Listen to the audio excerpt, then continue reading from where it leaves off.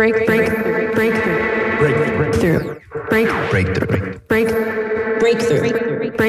You are now listening to Breakthrough News.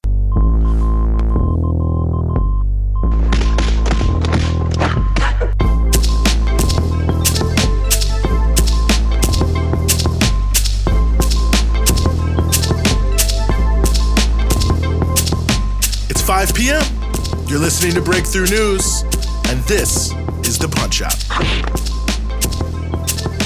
We're following the news all day so you don't have to, giving you everything you need to know about what's in the headlines and what should be. And yes, we are back here on The Punch-Out, 29th of April, 2022. Very happy to be back with you here on the show. And we've got plenty for you here on the show, as we always do. We're going to be talking about whether or not there are some glimmers of hope as it concerns the humanitarian crisis in Yemen.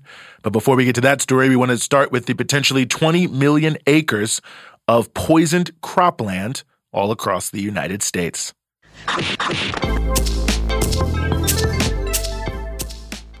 As many as 20 million acres of cropland in the United States could be contaminated by toxic sewage sludge, according to a new analysis from the Environmental Working Group. The poisons from that sludge builds up in food crops and also feed crops used for animals that you and I are also eating. And in fact, in some cases, it was so bad farmers have had to kill their animals due to contamination by various chemicals that are in this sewage sludge. The sewage sludge is officially referred to as quote-unquote biosolids. They are the byproducts of the wastewater treatment process and are used as a form of fertilizer in cropland all across the United States. Since 2016, 19.1 billion tons of this sewage sludge has been used as fertilizer in states across the country.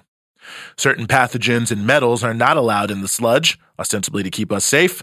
However, there are no national requirements or standards for testing the sludge for PFAS chemicals, better known as forever chemicals, because they never break down in the environment and they build up in our bodies, and that's something that's been linked to numerous health risks. Very low doses of these PFAS chemicals in drinking water are linked to a suppression of our immune systems. The chemicals have also been credibly linked to elevated risk for cancer.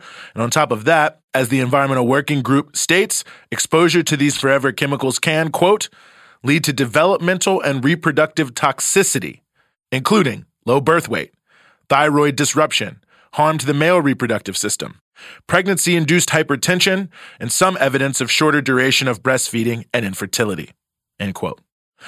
The chemicals get into the sludge as a result of the discharge from industrial operations that also ends up in wastewater treatment plants, and also sometimes by mixing into the irrigation water that, of course, is then mixed into the sludge that's used as fertilizer. And ultimately, it all builds up in the sludge that is spread all over the nation's cropland. A study in Ohio showed that about 5% of the cropland in that state was fertilized with this sludge. According to EWG estimates of state-level data from the EPA, anywhere from 2 million to 20 million acres nationwide is being fertilized with this toxic sewage sludge. Both Maine and Michigan have found that there were high levels of PFAS chemicals in the sludge. Maine even produced a map of farms treated with the sludge as essentially a warning. As mentioned before, in some cases, farmers were forced to kill their animals after they found high levels of PFAS in farm products like milk. It isn't entirely clear which food crops that we directly eat that become the most contaminated, but there are multiple studies showing that the risk is very real. Lettuce and tomatoes seem to have the highest uptake of PFAS chemicals from the sewage sludge, according to an EPA analysis. As also mentioned earlier, there is no national standard for testing sludge for PFAS chemicals, and a recently released roadmap from the EPA about addressing forever chemicals only says that a study on the issue of the toxic sewage sludge on cropland will be done and that it won't be completed until 2024. It also offers no deadline for any action to address the issue of industrial discharge of PFAS chemicals into the broader environment. So that's something to think about here. The government, despite knowing the food we eat could be contaminated by poison, is taking basically no serious action to stop it, because to do so would mean challenging the powerful corporations that are using these chemicals for their operations.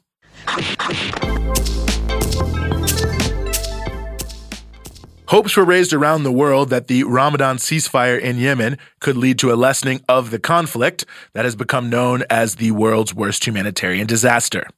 The evidence so far of progress towards peace is mixed.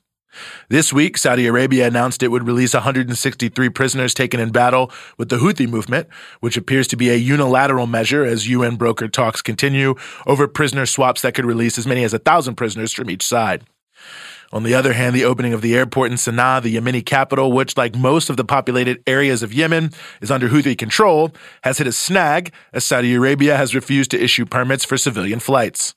The kingdom is demanding all passengers who would be flying from Yemen to Jordan carry passports from the puppet government the Saudis, along with the United Arab Emirates, installed after invading Yemen in 2015. The United Nations stated this week that they are working behind the scenes to roll back these roadblocks to leaving the country that has been under a Saudi blockade during the war, with only the occasional humanitarian flight or ship allowed in. Along with the deliberate Saudi bombing of critical infrastructure, this has led to a situation in which virtually the entire population of Yemen is living in poverty, starving, and subsisting almost totally on meager international aid stocks. The Houthi leadership has also made it clear this week that they don't view these Saudis as being truly interested in peace because of the challenges at the airport, but in what is at least a partially hopeful sign, the ceasefire does continue to hold. Saudi Arabia and Iran also recently concluded another round of talks hosted by Iraq to attempt to mend the rift between the two principal Middle Eastern powers. Well, outside of Israel, that is. Both sides are saying that the atmosphere is quote-unquote constructive, but very little substantive agreements seem to have been broached as the issue of Yemen is a major sticking point. Saudi Arabia wants Iran to scale back its support for the Houthi movement, which is more moral than material, while Iran feels the Yemen file should be maintained on a separate track and outside of the Saudi-Iran track. With the Iran deal looming, however, both Saudi Arabia and Iran have a reason to try to find a way to get along to a degree, and given the total inability of Saudi Arabia to subdue Yemen, it seems likely that any positive talks between Iran and Saudi Arabia will open up the possibility for a deal in Yemen as well. One other wild card is the obvious U.S. anger at Saudi Arabia for refusing to turn on Russia over the Ukraine or participate in U.S. attempts to isolate China. Along those lines, this week, the UK released a number of documents related to the September 11th attacks that further solidified the growing evidence of direct Saudi complicity in the attacks, something that would only happen, the release of the documents, that is, if the U.S. green-lit that process. And this certainly gives the Saudis another spur to look for a solution in Yemen, since the backing of the U.S. is a major factor in their ability to carry out this brutal war in Yemen. Any break in that support or lessening in that support could have the Saudi offensives collapse like a house of cards. Underlying all of this, however, is the so-called Abraham Accords that have seen several Arab nations normalize relations with Israel, clearly as a hedge against Iran, and to some degree, it seems like many Gulf Arab countries are looking to use the Israeli nuclear arsenal as a counterweight to Iranian influence and a further solidification of their own power, which undoubtedly will temper any major rapprochement with Iran. All told, it seems just as likely that a new regional, quote-unquote, Cold War-style scenario might emerge rather than any real lasting peace and cooperation. How it all shakes out is yet to be seen, but at least as it concerns the war in Yemen, there may be at least a slight glimmer of hope that the humanitarian crisis could ease.